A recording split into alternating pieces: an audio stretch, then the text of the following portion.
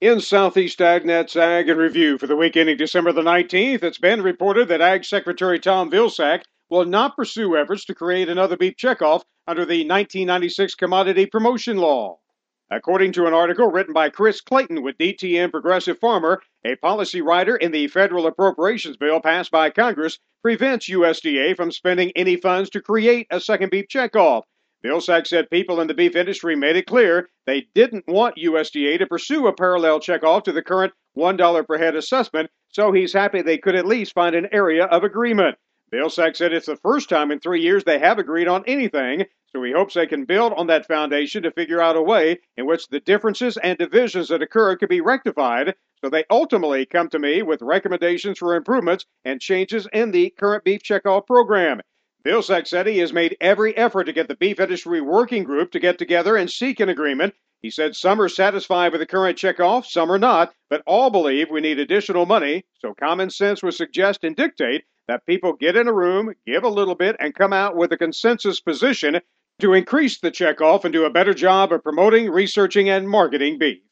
2014 has been a very busy year for many staff members at USDA, and Secretary Vilsack told Southeast AgNet one big reason why is we did get a new farm bill this year. You know, the Farm Bill allowed us to reinstitute our trade promotion programs, and really pleased and proud of the fact that we set yet another record in agricultural trade at $152 billion.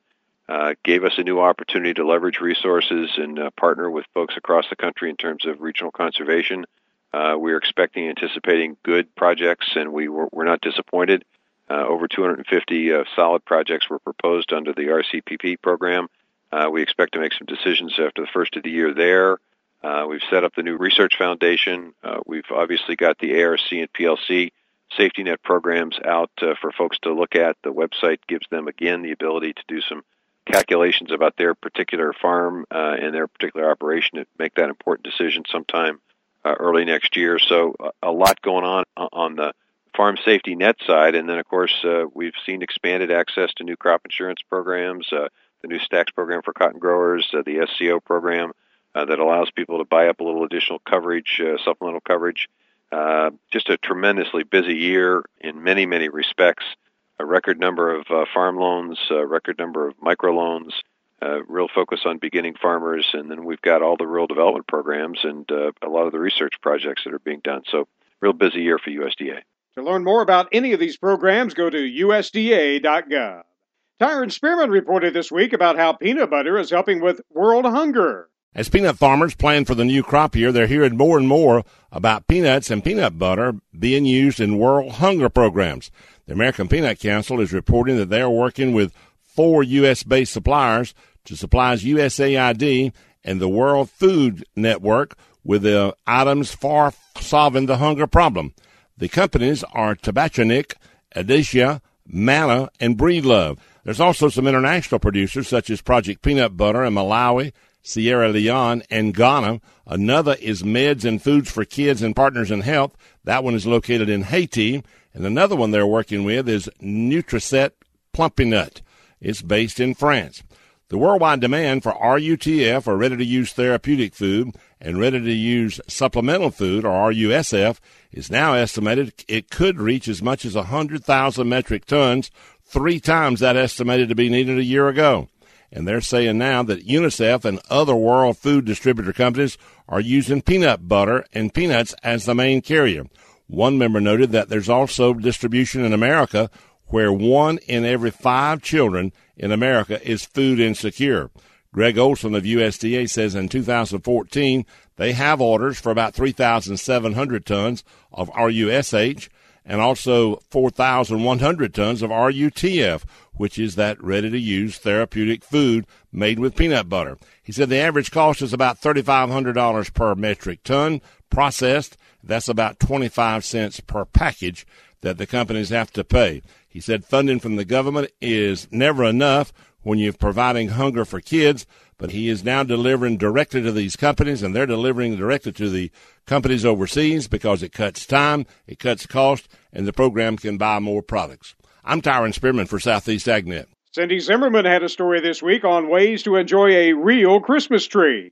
If you want a real tree for Christmas, but maybe would rather not go to the trouble of getting it yourself, Rick Dungy with the National Christmas Tree Association says there are now some places that will bring the tree to you. It doesn't have to be a hassle. There's a lot of different ways you could buy a tree. There's more and more businesses that are offering delivery and setup and takedown services.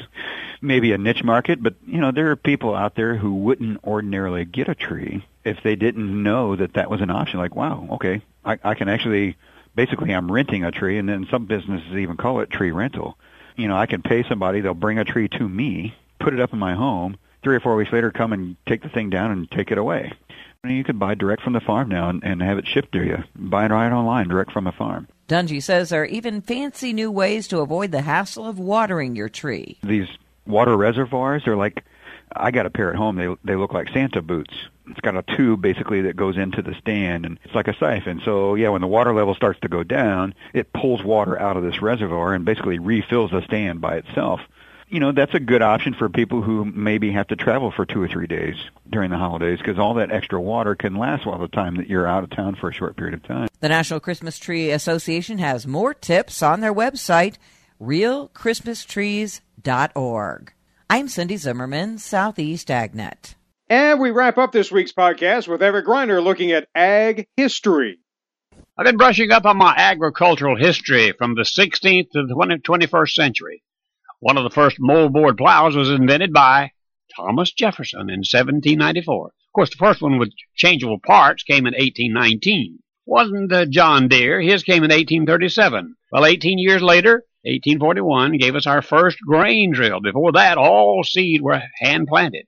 Barbed wire came along in 1874, while the first water from a deep well was 6 years earlier in 1820. It took 35 to 40 hours to grow 100 bushels of corn, and that came from 2.5 acres of land.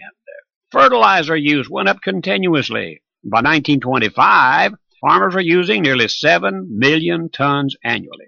That trend never stopped. It's just as important today as it was back then. I just thought some of the past might be of interest to you. That's Ag Review for today. Everett Greiner, Southeast AgNet. You can hear those reports and more from this past week on our website, southeastagnet.com. And a quick note that due to the upcoming holidays, this will be the last Ag and Review podcast for 2014. We'll pick back up again on January the 10th. So I'm Randall Wiseman for Southeast AgNet, hoping you and your family has a Merry Christmas and a Happy New Year.